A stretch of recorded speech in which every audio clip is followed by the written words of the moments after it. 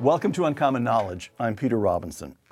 Today, two of the nation's leading constitutional scholars on the president, the wall, the shutdown, the Mueller investigation, the Barr nomination, the Supreme Court. It's a shame to have the two of you here and so little to talk about. Richard Epstein is a professor of law at New York University, a professor of law emeritus, and a senior lecturer at the University of Chicago, and a fellow here at the Hoover Institution. Richard regularly appears on every list of the most cited and most influential legal scholars of the last half century. John Yoo is a professor at the University of California at Berkeley School of Law. Professor Yoo served as Deputy Assistant U.S. Attorney General in the Office of Legal Counsel during the administration of President George W. Bush. Professor Yoo is here to point out that as brilliant as Richard Epstein is, he is nevertheless sometimes mistaken.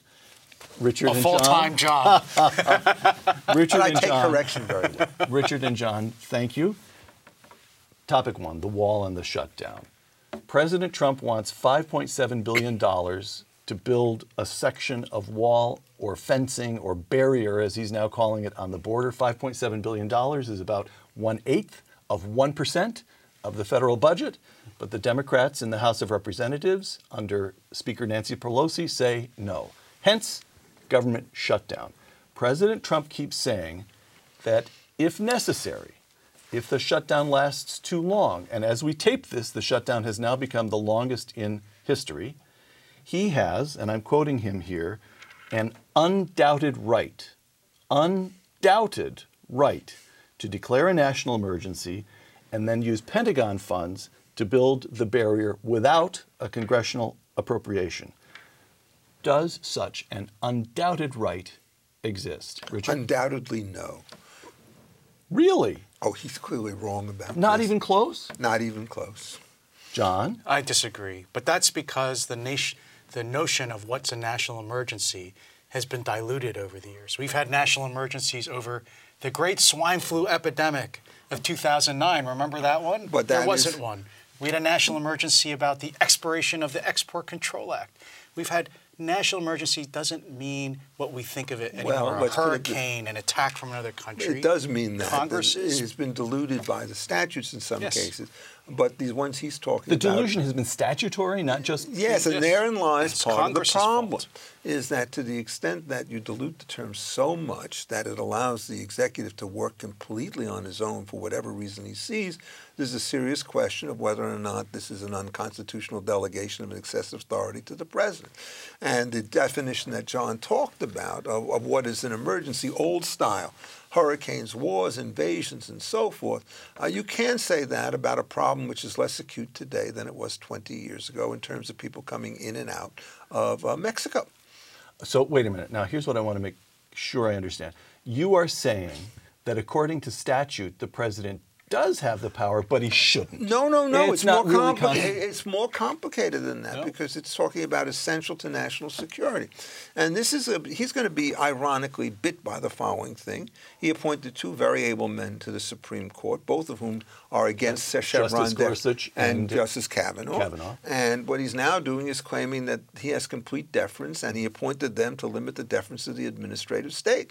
So if they read this tightly, essential meaning you have to prove that there's some connection to it, they're going to lose. There was a recent case on the word essential, which went exactly that way. You had to show that there was a real nexus of one kind or another, and they kicked back a delegation under the Endangered Species Act. So this thing is very much up for grabs. You used to run, or at least play a major role in the Office of Legal Counsel at the Department of Justice, and that's where a lot of these the Office of Legal Counsel, as I understand it, is at least in large measure the think tank, the legal think tank for the White House. What is it legal for the president to do X, Y, or Z? Okay. Right. How would you advise President Trump? So first, the second question you start with is, I think, easier, which is if there's a national emergency, there are several statutes which say the president can move money around to build things. Right. For military construction, for drug interdiction, even move money out of civil projects to military projects. So if there's a national emergency, I don't think it's a hard question that he can build that wall, that tiny little outpost of a wall. 150 miles tops. So the real question is there a national emergency? I think if I were still in the Office of Legal Counsel, I would advise the president that it's within his discretion to declare one. Presidents, before 1978, presidents didn't even act pursuant. There was no statute. They just did it. Thomas Jefferson during the Aaron Burr conspiracy. Lincoln. Now this one will really get Richards. Diane, you're up, yes. FDR, in 4 years into the Great Depression, declared a national emergency. On the banks. Yes, on the bank. And so you had presidents declare national emergencies. Truman during FDR on the pressure over and over again. In 1978, Congress said, we're going to pass something called the National Emergencies Act. To tidy this up, so to speak, right? But they didn't. They had the opportunity to say national emergency is only A, B, or C, or has this characteristics. They didn't. They just said when the president declares a national emergency, he has to announce it in public. That's it. So Congress had its chance to limit it, and they did it it. does not solve the problem. But so let me ask you a slightly different question. President Trump just receives John Hughes' advice. Go ahead, declare a national emergency. He does it. Who has standing to stop him? This is an interesting question. So the answer is nobody. No. Go The ahead. answer, no. This is one of the great dilemmas of standing law: is if nobody has standing, does everybody have standing? But if there's somebody, for example, who's going to lose a contract in virtue of the fact that money is going to be diverted from his project, that person would, under the traditional definitions, have that. And to give you yet another illustration, the case that he referred to, the steel seizure case back in 1952, Truman he did declare some kind of emergency, and he did seize the mines. And he was rebuffed by the courts, who said that this was not sufficient under. Who sued him? Who took him to court? Well, it was the steel companies at that point. Youngstown Steel Tube Company. Youngstown Steel. Yeah. They did it, and they won. Now they won on 3 or 4 different measures. The most important of these was the Robert Jackson opinion, and what he said is where the president is acting pursuant to authorization by Congress, he's in very fine shape. Where he's going into the teeth of Congress, he's in very low ebb, and it's where it's silent is in the middle. Which kind of case is this? This is probably a low ebb case, because if you went back to the steel seizure cases, one of the arguments that moved to Justice Black was, you had a chance, Congress, to settle this thing up correctly when you did the Labor Management Relations Act to deal with emergency strikes and shutdowns and so forth, and you didn't take it.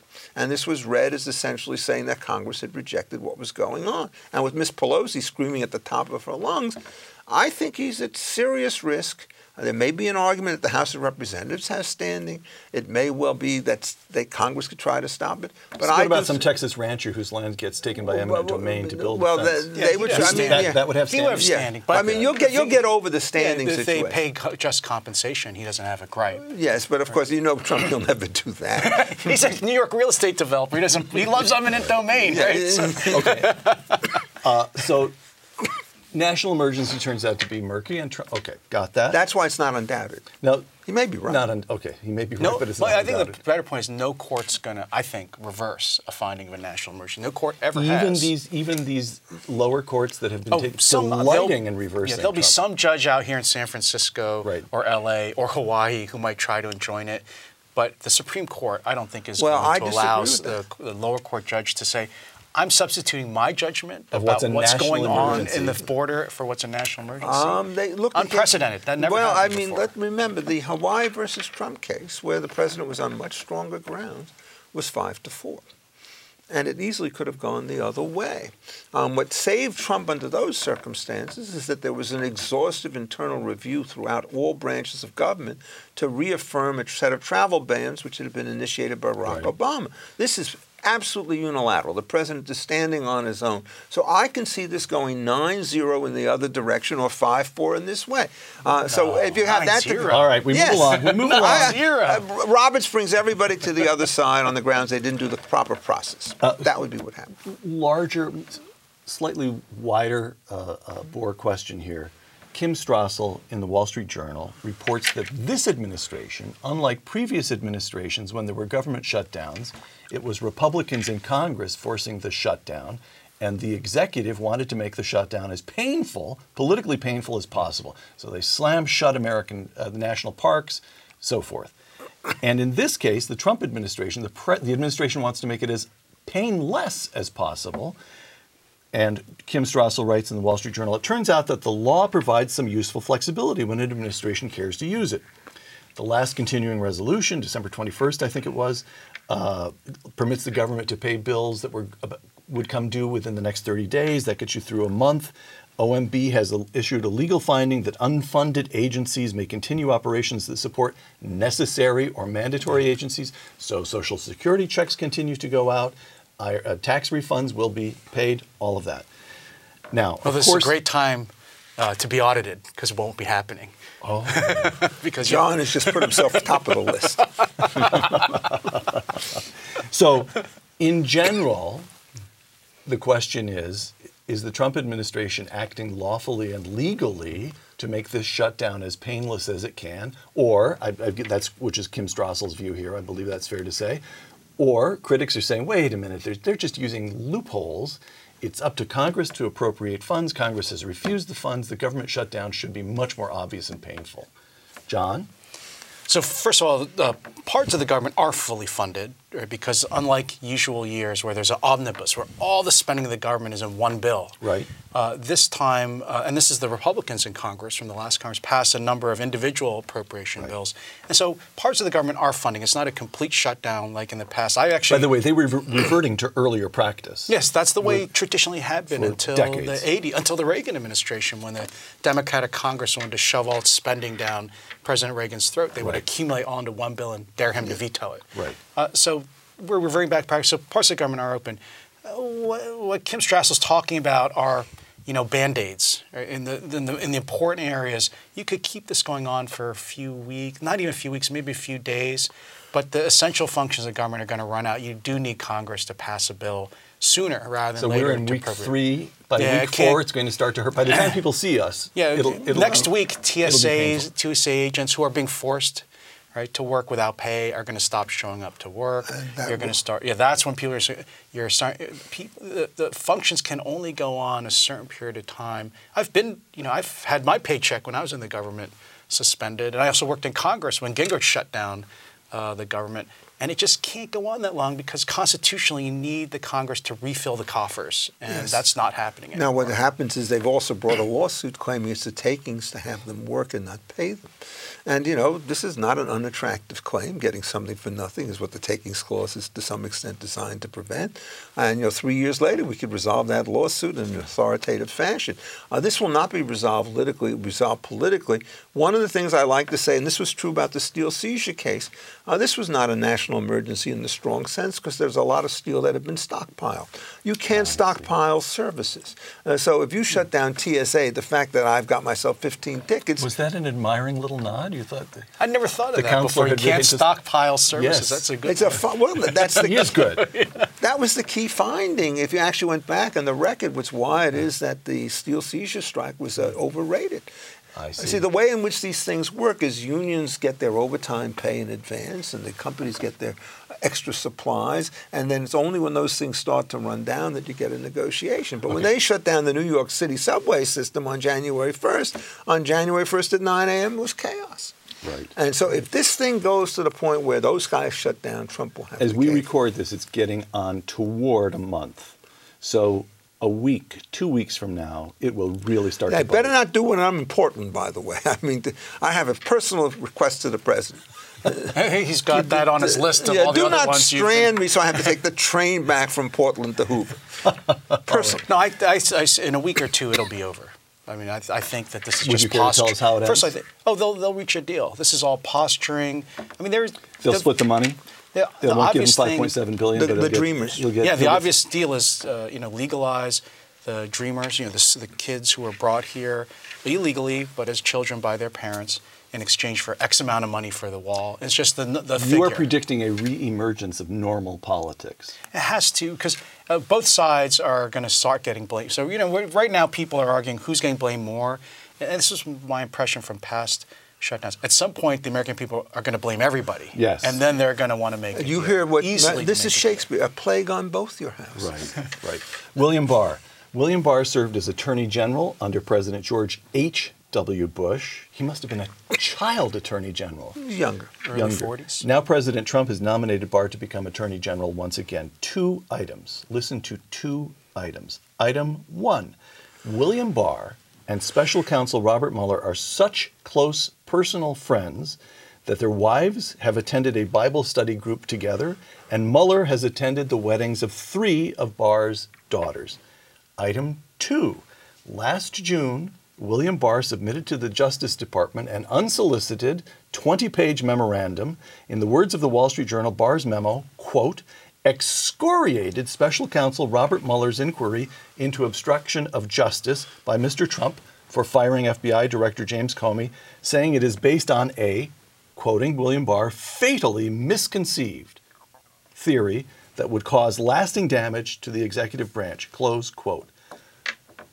Well, if you're a member of the Senate Judiciary Committee listening to William Barr testify, what are you to make of this? On the one hand, he's best buddies with Robert Mueller. On the other hand, on his own, without being asked, he sent in 20 pages attacking Robert Mueller as special counsel. John? So first, it's not surprising they might be friends. When Barr was Attorney General, Mueller was the head of the criminal division under Barr.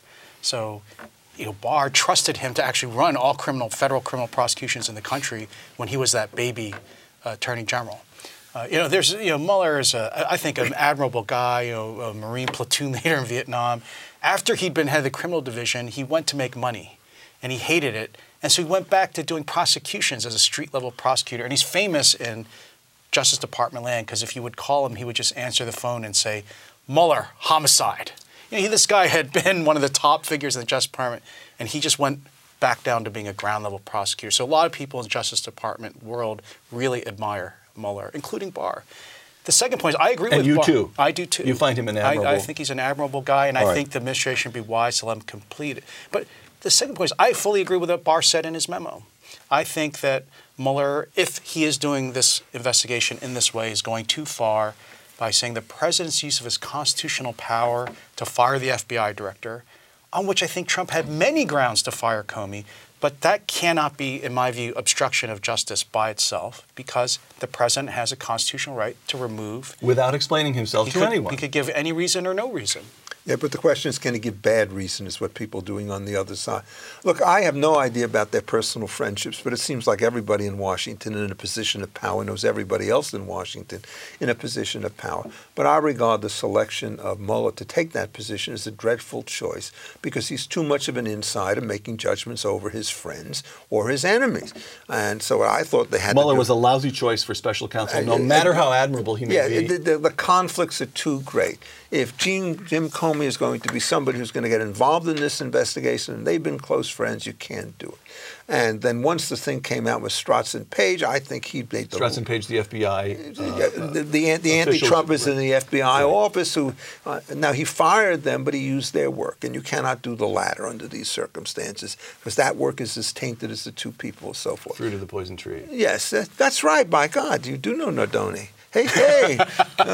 I did not realize where this. Waiting years to slip that in. Not only that, it's overrun me. Yes, but I think the conflict is too acute. I think that there can be a form of obstruction of justice in rare cases by dismissing an attorney general, but it's extremely difficult to make that case out because of the following: you have to prove that the president knew, for example, that Flynn was guilty, and knew that if he were to fire the current Flynn was the NSC director at the time. Go ahead. And to fire somebody and then put somebody into place with whom he would make a deal that he would not be prosecuted, it would start to look very seamy. But on the facts of this particular case, a casual conversation where it seems quite likely... Where Trump said to Comey, listen, Flynn's a good guy. And by the way, and if it turns out, as I think is the case, that Trump believed that he had done nothing wrong, then not only is this not interference with justice, it's a perfectly responsible exercise of your executive power. Okay, 2 more items. Sorry. Cut me off in mid-sentence, if you will. Anyone who has a conversation with you does that. Place to cut you off. Two more items. I'm just going to... Yeah. This will take a moment or two to set up, but I think it'll prove interesting. Item 1. Seth Lipsky in the Wall Street Journal the day before Barr begins his hearings in front of the Senate Judiciary Committee. Quote, will Attorney General nominee William Barr promise not to fire Special Counsel Robert Mueller? If he does... This is Seth Lipsky. President Trump should withdraw the nomination. For a special counsel to be constitutional at all, the president has to be able to fire him. If Mr. Barr vowed not to fire Mr. Mueller, he'd be undercutting Mr. Trump from day one. Close quote. Item 2, from the Wall Street Journal, reporting on Barr's testimony before the Senate a couple days ago. Guess what he said? Mr. Barr repeatedly promised to allow Special Counsel Robert Mueller's probe to proceed to its conclusion. He said he would refuse a hypothetical order for Mr. Trump to fire Mr. Mueller. Now, quoting Barr, I will not be bullied into doing anything, said Mr. Barr. Close quote. Okay, what do we make of this? I think the appropriate response is not to give any commitment, because I think nobody who receives an executive office can have a conflicting loyalty to be honored to Congress. I think confirmation is an all or nothing process. If you take the guy, you take all of me, as I used to say in the song, not part of me, which is what they're doing. But on the other hand, So you're with Seth Lipsky? No, I'm not with Seth Lipsky for the following reason. He doesn't have to say it. It is perfectly clear that an effort to fire Mueller at this particular point in the time is suicidal. And my political... For Trump. Politically suicidal. And not only that, the guy seems to have nothing in the cupboard. And so the real question is, if you want to fire this guy, he's going to blab in all sorts of no's. Well, let him file a report. The interesting story today, which you did not report, is will Barr make this report public once it comes out? I think the answer is he has to make it public, because my guess is that the cupboard is bare. I have no doubt that the Russians are collusively horrible in anything they do, but collusive with Trump, I don't think they've gotten near to doing anything. And there are a lot of other people who try to find that connection as well. John? So I agree almost fully with Richard. Oh, so Jesus. stop the clock, stop the tape. Let's record this moment in your little book with all the signatures and of the guests. So 2 points. One is, I think Richard's right that actually if Trump were smart and Barr were smart, the best thing to do would be to let Mueller finish the report. And from everything we know, Mueller doesn't seem to have any evidence that Trump, the president, or the candidate, himself colluded in any way with the Russians. Some low-level fools in the campaign seem to have Not gotten... that low level. Manafort, the campaign manager, seems to have been colluding. And But years beforehand, it's starting to sound like he was colluding during the campaign. Oh, is that so? All right, he was sharing campaign data with the Ukrainians. sorry. I mean, that's a bad thing to do. It may not be illegal. only a tenured professor would have time to read up on all this stuff. I know, it's that or grade papers, and I'll take this over grading papers any day. And then the second point is, think about it from the political perspective. The best thing in the world for the Trump presidency would be for Mueller to clear him. After all the defending that the Democrats and Trump's opponents have done of Mueller, they've raised him up into a saint. If the saint blesses Trump, then all of that is dead. So, but putting that aside, the constitutional issue, I think actually you're right. I think the president has the constitutional authority to fire Mueller. In fact, he can't be a prosecutor in the executive branch unless Trump has that authority.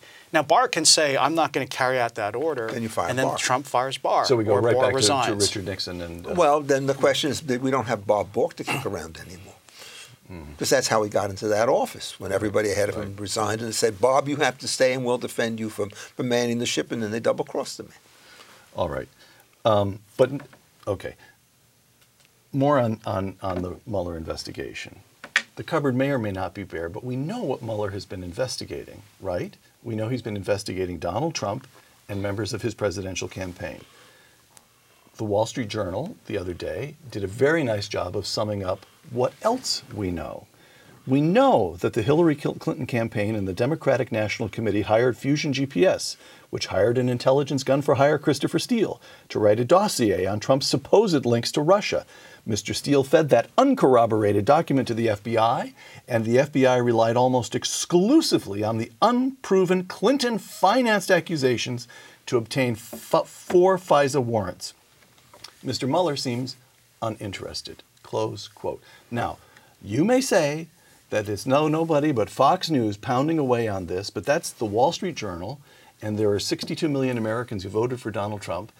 And I put it to you that what we see with the Mueller investigation proceeding and a total lack of interest by the Democrats, by Mueller, and the mainstream press in known and grave violations, that the FBI went to a FISA court using trumped-up evidence paid for by the opposing presidential campaign is outrageous. Well, I think you're understating. Serious damage has been done to the sense of justice at the highest level. John, I'll come to you in a moment because I can see you're ready to go. He's geared I'm up. with you. He's geared Go, up. you are? In that case, you wait. No, the problem is, Go ahead. As someone who worked in the Justice Department and had a lot of faith in the people who worked there, I was shocked to read all of these things. It takes a lot to shock John. No, I was. I mean, I hang out with Richard all the time. I'm never shocked, but this shocked me. And on the Mueller really investigation, bad stuff. Now look, this is not within the ambit of Mueller's investigation. So to correct all this has to be through other proceedings. And look at the rogues gallery of the people responsible, who I think were misusing Justice Department resources to try to affect an election, and did what you're never supposed to do, is launch these things to affect a presidential campaign. And that's like the third rail in prosecutorial ethics. And so look at all the people involved. Comey, he's gone, he's fired. McCabe, his deputy, he's been fired. Strzok, fired. Page, fired. So slowly but surely that house is getting cleaned. But it's not big profile. As you said, it's the Democrats don't care. The media doesn't care. You know the current FBI director. Yeah, Chris Wray. And so you think quietly he's going about cleaning and restoring the integrity? Chris Wray is the perfect guy for that job. He is cleaning house, and those people I'm being sure held he's responsible. doing that. And Bill Barr will do the same at Justice? I believe so. In fact, that's if Bill Barr should be the top of his agenda. I think the first thing about this is if you really want a clean house, you have to tell Mueller any information that was gathered by any of the people who were fired cannot be used.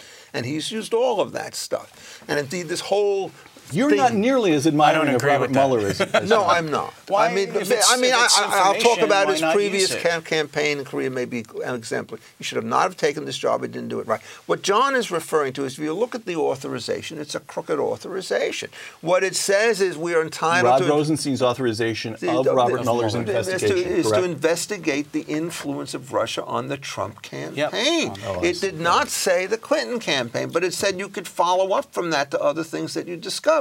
So they used that to get Manafort in 2007, but they don't use it to get Hillary.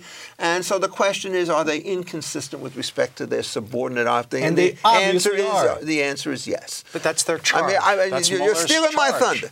But no, his charge is to do things that follow out from, and the question is how broadly you read it. But if it turns out that you now know that all the documents that were used in order to launch this investigation were obtained in dubious fashion, understand why they did this, by the way. They got several warrants on the basis of stuff that wasn't very good. Then they want to continue the investigation. In order to continue an investigation, you have to persuade the FISA court that there's some new information that you have. They don't have any new information, so they use the Steele dossier. And they try to obscure it by saying, well, this is not the only thing that was involved because of all the other stuff that we had presented with respect to the earlier thing. But this was the do-or-die document. If you ever look at that particular document... It's garbage. It looks like it's foolscap. It looks like a sixth grader writing something about his ex-girlfriend or something. It's juvenile. And you can't believe that document on the face of the record, even if you knew nothing else about the background, just looking at the way it's set on the paper. So a lot of people have a lot for which to answer, and they are being made to answer for it, just not in the Too little, glare too of the late. press. All right. Too little, too late. But by the way, so I don't want to spend too much time on this because you both seem to agree that the cupboard is bare. Mueller's not likely, your feeling is Mueller's not likely to come forward with anything too terribly damning. Anything. Right. Yeah, So, but the question is, can a sitting president be indicted? No. I don't think so either. Oh, I thought that was a more interesting question than the two of you think. Oh, it is a very interesting question, But it's for other one-sided. people. It's one side. No, I think He could be the impeached. evidence is pretty clear. Oh, really? From the framing, this was a question actually that came up during the ratification of the Constitution, and Hamilton said in the Federalist Papers, well, first you impeach him and then you indict him, but you don't do it the other way. I see. Look, let me explain. And it would never happen because the president is in charge of all the prosecutors. No, let's explain why. He could say, don't indict me. This is the king can do no harm. That's the sovereign immunity point. But the difficulty is, for impeachment, there's only one body that can do it. If you assume that the president cannot fire everybody who's against him, you've got how many district attorneys out there, and you could have 30 people in 30 different districts indicting him. Then you could have guys from the state who are underneath his control bringing suits against him in state court for indictments of this, that, or the other thing. You can't run a country that way. And so what you have to do is to centralize the process. And then once he's out of office, you don't have the impediments to office that come from multiple indictments, and then everybody can go after him. But wait, so your argument is not only that he may not be indicted at the federal level. Your argument is that the Attorney General of New York can't indict him. No, clearly not. Clearly not. Oh, Not for his actions as president. Yes. I see. He could be indicted for things he did before president. As a sitting president, he could be indicted. You'd have to wait to do the trial until after you he see, the leaves point office. is, I don't even think it's the trial. The only thing I think you could do if you want to bring even a civil suit against the president And that's Clinton is to versus get Jones. two things. You get an Paula order Jones to case. preserve documents, and you could get an order to suspend the statute of limitations. I thought But that's it. I you just thought have to wait. that you should not have allowed the deposition of Bill Clinton. I see. Because You my don't view get to is, depose a sitting well, I president. think it's more dangerous in deposition than it is at trial, and everybody else who's a lawyer tends to agree. And after all, what was he impeached for, right? Lying Putting under that oath during aside, that I think the deposition. the greatest TV moment in the history of mankind with the highest ratings will be when Mueller deposes Trump on live television. Right? More people will watch than the Super Bowl. Well, it's not going to happen. Then The Trump chances are can matter say, zero. Trump can say at the end to Mueller, and now you're fired. That'll be the greatest You're moment in fired. the history of television. All right, Never boys. Justice Antonin Scalia, in his 1988 dissent in the independent counsel case of Morrison versus Olson, quote, "In the 10 years since the independent counsel was established by law, there have been 9 highly publicized investigations, a source of constant political damage to 2 administrations. The mini-executive that is the independent counsel is intentionally cut off from the unifying influence of the Justice Department and from the perspective that multiple responsibilities provides. Independent counsel statute should be held unconstitutional," Scalia argued, "because governmental investigation and prosecution of crimes is a quintessentially executive function, and because the whole object of the statute is to deny the president exclusive control over an exclusively executive function." Close quote. I know the independent counsel statute is a different matter from the special counsel, which Robert Mueller is a special counsel. Right. Still in all, is not the special counsel Robert Mueller's investigation further confirmation of the wisdom and constitutional correctness of Mr. Justice Antonin Scalia's 1988 dissent? His finest hour, as they used to say. Really? Amazing. I've never gotten you to agree I know, to quite so many usually you argue propositions. with Well, I Scalia. mean, but look, I mean, I disagree with Scalia on huge numbers of issues, like everybody else. But I think when he said And I think it went vice versa, yes, too, with you. oh yes, he used to call me Byzantine, in other words. But when he said that the best line that he ever had was he said, and this is a wolf coming in wolf's clothing. Yes. He got it exactly right. What got this thing on the wrong foot is everybody says that conflicts of interest are dangerous. But the total separation is not the way to handle a conflict of interest, because then you get reckless independence. What you have to do is to manage conflicts of interest, and they used to do that in the Justice Department by setting up special arrangements, weak walls and so forth, between the person who is doing the investigation and the rest of the department. And what happened is the worst opinion on this, the Rehnquist opinion is the pure apologia. He gets everything. Rehnquist, the majority opinion. He wrote a in Reagan. majority opinion. Upheld the independent counsel. Saying that he's got all sorts of control over them. They have all sorts of control over him. The control they had was gossamer thin. They didn't even get to appoint this guy. It was appointed in a cross situation where justices in the Supreme Court D.C. Circuit. D.C. Circuit got to appoint these people. I do not believe that cross-branch appointments are constitutional under the Appointments Clause. Do you? You think No, I think highly? you're right. You think highly of Robert Mueller? You think he has duly followed his brief? Yeah. Still in all, do you wish that he had never been appointed? That we just do away with special and independent counsels forever? No, different Yes, guy. but I actually, for a different reason. So you're right. Really? One is it disrupts the unitary control of prosecution under the president, which the Constitution requires. But there's another reason, I think, actually. If you don't like Trump, if you're a Trump critic, as is the the two man of who you called are. for his resignation on this first day in office. So if you don't like Trump, there's still a reason why you shouldn't like the special counsel statute. So if you're Nancy Pelosi, in a way, you shouldn't like it either, because what the special counsel statute does, like the administrative state generally, is it transfers the real responsibility in the Constitution, which is in Congress under the impeachment power, and shifts it to some unaccountable, independent agency here, the special counsel or the independent counsel. So Congress washes its hands of the whole thing. They should say, oh, if the president's doing bad things, if he's committing high crimes and misdemeanors, Mueller will take care of it. Right? It's not our job. Actually, under the Constitution, It is. the branch that's responsible for controlling the president's abuses of power is the House under the impeachment power, and the Senate can remove him. But we don't talk about it that much because everyone's so focused on Mueller. That's just like the way our government works in lots of other areas. The reason why, again, Scalia's opinion was his finest moment is that the special counsel is like the epitome of the administrative state generally and the distortion to our Constitution that's been taking place since the 30s. So get rid of that and make Congress do its job. And there's another way to... Which brings me on, over your left shoulder is a clock. Oh. And you can't see it, but I can. So I'm moving on to the next topic, Richard. Tick-tock, tick-tock. John just mentioned for the first time since the 30s, which brings us on to a brief discussion of the High Court.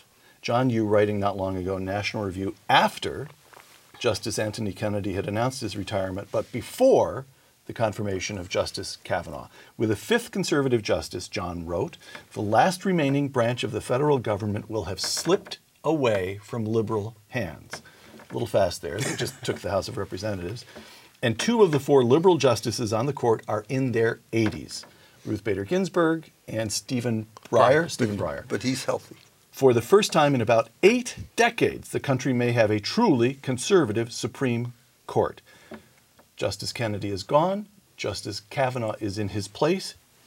Do we have a truly conservative Supreme Court? Not if we have Chief Justice John Roberts. Why? Because on the 2 What a major thing to decisions. say, Richard. Why? Well, think about the Affordable Care Act and whether or not he was the person who managed to do this, and think about the contraceptive mandates and stuff and the funding. He has Both of which were upheld by the court. Both of them held by the court by John Roberts. Only because of his vote. Only because of his vote. So I think, in effect, no. Roberts is a different kind of conservative. He's a don't-rock-the-boat kind of guy. He's not somebody like Gorsuch, who has a very strong ideological conception of what the original founding period wanted and was prepared to do it. Sometimes they'll get together on particular cases, sometimes not. There is no question that Roberts was to the right of Kennedy by some respectable but not huge margin. It's also the case, by the way, that people will be surprised by Kavanaugh, because I think he's probably a bit further to the left than people actually think. I don't regard him as to the left of center, but more so. And Gorsuch has a very strong anti-government streak in him, which has been evidenced by his willingness to write opinions on various police cases in which he gets the concurrence of one Sonia Sotomayor. So there are so many issues and so many cross currents that methinks thou speaks too soon to say it's going to be a solid court.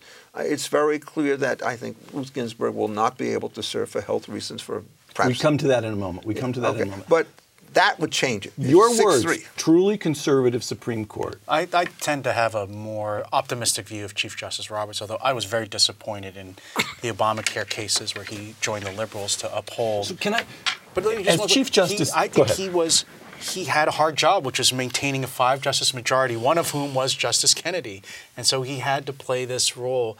Now that he could be freed now of that, of having a very potentially liberal justice in his coalition. And now this might give him the freedom to really start restoring the original Constitution. Yeah, but Richard's right.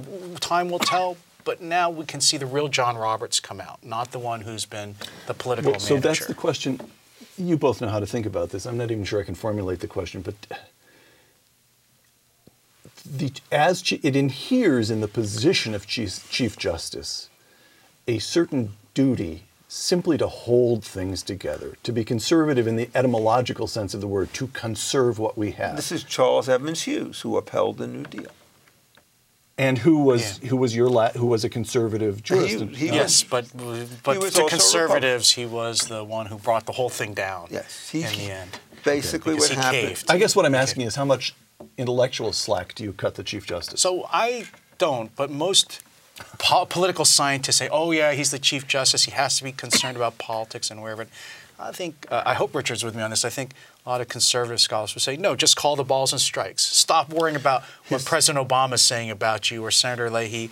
Just say, is this constitutional or not? Let the politics take care of themselves. But Hughes had a point. If the court had not backed down in the face of the overwhelming political support that FDR had, we could have 15 justices on the Supreme Court. Exactly. No, they lost the packing fight before this. I think but that's why Hughes lost. I think you're wrong about this. Let me explain why. I'm just asking the question. I know, but with a certain degree of confidence, which is undeserved. In Richard's mind, you're wrong just for asking. No, I mean, Hughes was on the court twice. He was on between 1910 and 1916 before he got off. That was the good Hughes. That was the early Hughes. All right. But he was not necessarily a good Hughes. The key case on labor relations then was a case called Coppage against Kansas, in which What year? I've never heard of this 1915. What? You've never Coppage versus Kansas. 236 U.S. number 1. Oh my God.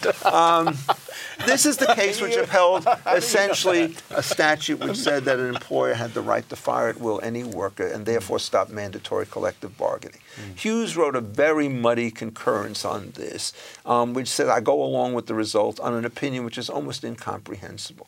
1930, when the Railway Labor Act comes up, he announces that his concurrence in the earlier case was really the law, and so that there wasn't this strong anti-collective bargaining animus. And then in 1937, he writes the opinion which does it. But remember, the case had been decided by 3 courts down below, 3 circuit courts, all of which unanimously struck down the National Labor Relations Act as beyond the power of Congress. And Hughes turned this thing around. There would not have been a peep, because that statute was immensely unpopular at the time, on that particular issue. There may have been on other stuff, but I don't think the labor statute would have been able to push this thing over the top. I have lost an entire century here. I've got to struggle to bring us back to 2019. Putting aside labor, Hughes ran for president. Right? He's a political animal. He's not the person who should be Chief Justice. Right. And I think Roberts pays too much attention to politics, too. And he, frankly, I think Obama, politically beat the hell out of him on Obamacare and got exactly what he wanted. That's why justices should not keep their eye on the politics, because they're going to be easily deceived and beaten by true professional politicians. Back to Justice Ruth Bader Ginsburg, 85 years old. Just a few weeks ago, she had a couple of cancerous growths removed from her lungs. When does it become the duty of a justice to step down? Constitutionally? In your judgment. Death? Death. My view is, I think, in effect, she's reached that point. And that goes for law professors retiring, the reason too. is I don't believe that she can ever have the strength to sit on the bench and perform her regular duties. She's an old friend. I mean, I wish her well. But I think, in effect, that the cumulative nature of these operations is terrible. If she doesn't get chemotherapy or radiation, these tumors could well come back. If she does get it, it's likely to kill her. So I just don't think she's in a position to work anymore. She's not at oral argument, and somehow they're allowing her to vote on the cases, which is a serious change in court practice. That I agree. I think that shows she can't do the job and should step down. John Malcolm of the Heritage Foundation, quote, "When Neil Gorsuch was the nominee, you were replacing a conservative, Scalia, with a conservative. With Kavanaugh, you were replacing the perennial swing voter, Kennedy, who more times than not sided with the so-called conservative wing. But if you were replacing Justice Ginsburg with a Trump appointee, a Trump nominee it should be, I think, that would be akin to replacing Thurgood Marshall, legitimate liberal justice, with Clarence Thomas, legendary conservative. Correct? For whom I clerked in the interest of full disclosure. Thomas, not Marshall. I think actually it'll be somewhat, I think the political forces, yes, will treat it that way. I think as a matter of constitutional doctrine, it'll be anticlimactic because I think conservatives already have 5 votes. This will be the 6th vote. But I think the liberal interest groups Kavanaugh was like spring training compared to what they're going to do to try to stop whoever Trump's And you put up share to Richard's view that Justice Ginsburg is likely to be forced to retire before the presidential election. I don't see how she's going to last 2 more years. Neither do I. Look, So as a matter, what I'm trying to get to is you would both agree as a matter of political prediction that we're in the Kavanaugh thing is small by comparison with what's something that's no. Go ahead. Well, I think what Trump will do is nominate a woman. And that get rid probably of Amy Coney Barrett. Barrett. He'll stick with his list. Yes, Amy Barrett is certainly not politically, but she's very strong. She's a wonderful person, and it turns out the Democrats tried a line which will surely backfire on them, saying that no Catholic is fit to sit on the United States Supreme Court because of their religious beliefs and alliances. They didn't quite say it like that, but that seems to be what they're doing. That's what's going on now yes, with the Knights of Columbus and all the rest of this stuff. I think that's a terrible line. She's a wonderful woman. She's an extremely smart professor, and she's a great judge. So what's there to dislike? And you can't play the sex card on her. You can't do that, for sure. I hope not. This woman has 7 children, you know. Look, the interesting thing is what I was telling my liberal friends, all 3 of them, what I was telling my liberal friends, is if you look at Trump's list, Kavanaugh was Explain the list. The list. So Trump. Go ahead. So during the primaries, a lot of conservatives were very distrustful of Trump, and he's running about even with Ted Cruz, I think it was at the time. And Trump, I think, was a brilliant political masterstroke, unprecedented. He'd said, "Conservatives, I've got a list of 10 people given to me by the Federalist Society and the Heritage Foundation." And now it's 20. And I promised to pick a justice from that list. And that was a huge sign, and a lot of religious conservatives went over to him at that point, and he never lost the lead in the polls. I heard the 2 of you record in a recording, one of your Law Talk podcast recording. Both of you approved of every single name on that list of 10. It was an amazing list. And now since becoming president, he's added another 10 names. You approve of all 20? Pretty much. John? I think they're very good. I mean, look, one of the things but the thing is, just my point is, Kavanaugh was the most moderate one on that list. So, I mean, Trump in a weird way was trying to put out an olive branch. It's hard to read it this way after what happened. He was actually proposing someone he thought would be easily confirmed and would be a consensus pick. After what happened with Kavanaugh, he has no incentive to do that. He'll pick one of the much more conservative people, so that will also provoke a fight. Judge Amy Coney Barrett is We don't know. I think she's one of the most conservative people. When you say conservative, you mean returning to the original understanding He of the means Constitution. originalist. Yeah. Look, the answer is they were crazy to go after Kavanaugh. It was completely on reflex. They denounced him before they looked at anything that had happened. She is a very cool customer. They won't be able to rattle her in the same way, and they won't be able to find sort of these personal elements in the high school beer drinking cast to get to her. And that's the way they got to him.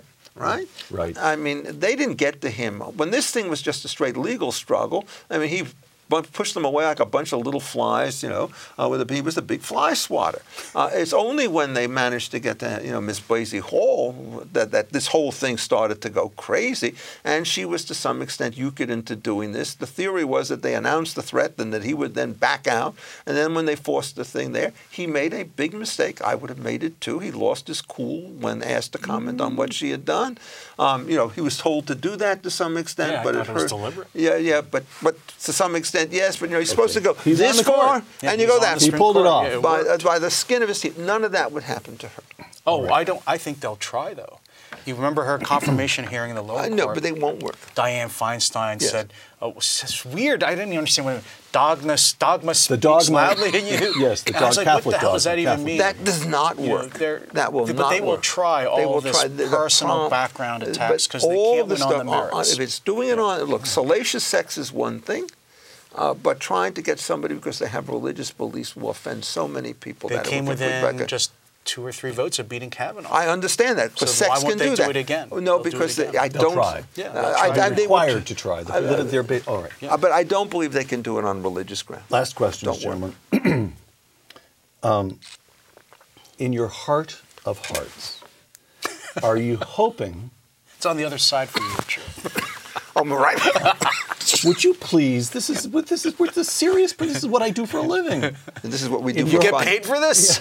Well, We'll take half of what you get. in your heart of hearts, are you hoping for Justice Ginsburg to step down before the next election, or after the Kavanaugh debacle, would you rather spare the country that kind of battle? I don't think we're going to have any choice. Same. I think these battles are actually good for the country, the court, and the Constitution because The they Kavanaugh battle was good for us. in the end because it defined what things are about. It defined the stakes. People think the court's important for this reason or that reason. I think it was revealed the lengths that liberals are going to go to try to destroy people, I think on groundless bases. And the benefits are having justices who call the constitutional balls and strikes, who are trying to restore the original meaning of the Constitution. Right. I think that's really important. I think that message still gets through to the country. So, yes, I hope Justice Ginsburg retires. I hope Trump puts up one of his more conservative originalist judges, and I hope we do have a big fight over it. I hope we don't. I don't like big fights, but if there are fights, I'd like them to be over matters of principle. All right.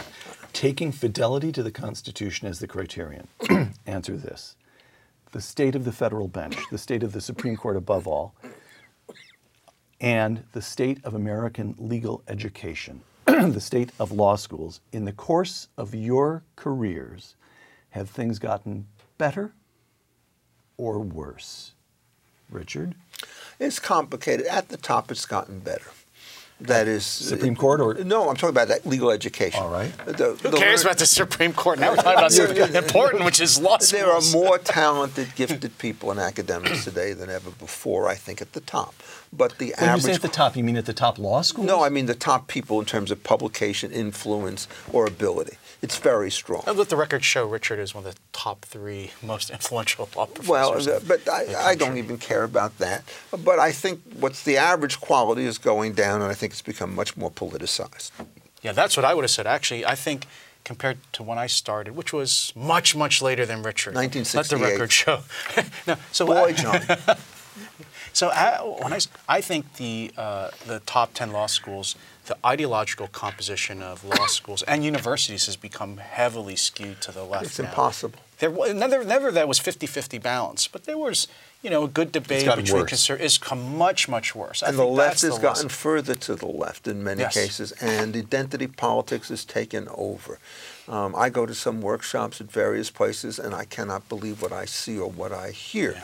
And the pressures are simply enormous. But on the other hand, as I said, every year you could find 5 or 10 people going into this business who are terrific. And so terrific meaning originalists. No, I don't even. John cares more about the originalism than I do. I care more about intellectual rigor. Roman riparian law.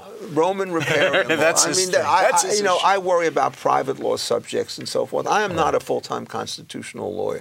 And some of these people are really great. They're very good empiricists. They have a strong sense of theory. They're excellent proceduralists. Have you witnessed a restoration of correct thinking? No. It's the other way. It's the other way around. Probably the profession is 85% And so the rest of your question about the bench, the profession, government, that's all downstream of culture and education. So if culture and education are getting worse and worse, as I think they are, unfortunately the results the next 10, 20, 30 years are going to flow downstream to other institutions, which makes me pessimistic. I don't know how you're optimistic. Well, let me tell you this, because how did you get the list of 20 that we got? Well, I was going to say, so the list of 20, then those 20 are outliers. No, that's the point. I disagree with this. You look at the students, they're not as far left as the faculty are. The Federal Society is an enormously powerful socializing institution. And so every year coming out of American law schools, there are 1,000 or 2,000 students at the very least who have very sound educations and backgrounds and go into practice.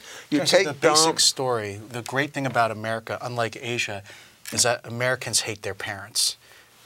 So, what's going on is our youth, our students, are reacting negatively to all the liberal professors and elders that they see. You just take you're supposed to be one of the intellectuals, and then you're saying, no, it's all psychology. No, you just take 2 law firms in Washington, which have had enormous influence lately, Jones Day and Gibson Dunn. Got it. They are just filled with smart people. Many of them, I'm happy to say, my former students, who are very anxious to assume positions.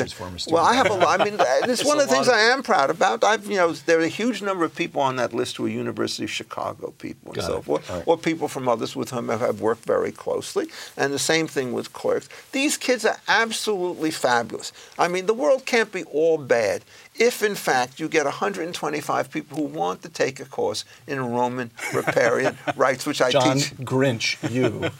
Do you know that, John? Listen, you have 125 students in Roman law? I have 125 students who sign up to take this. Donuts in every class? How are you I can only take 23.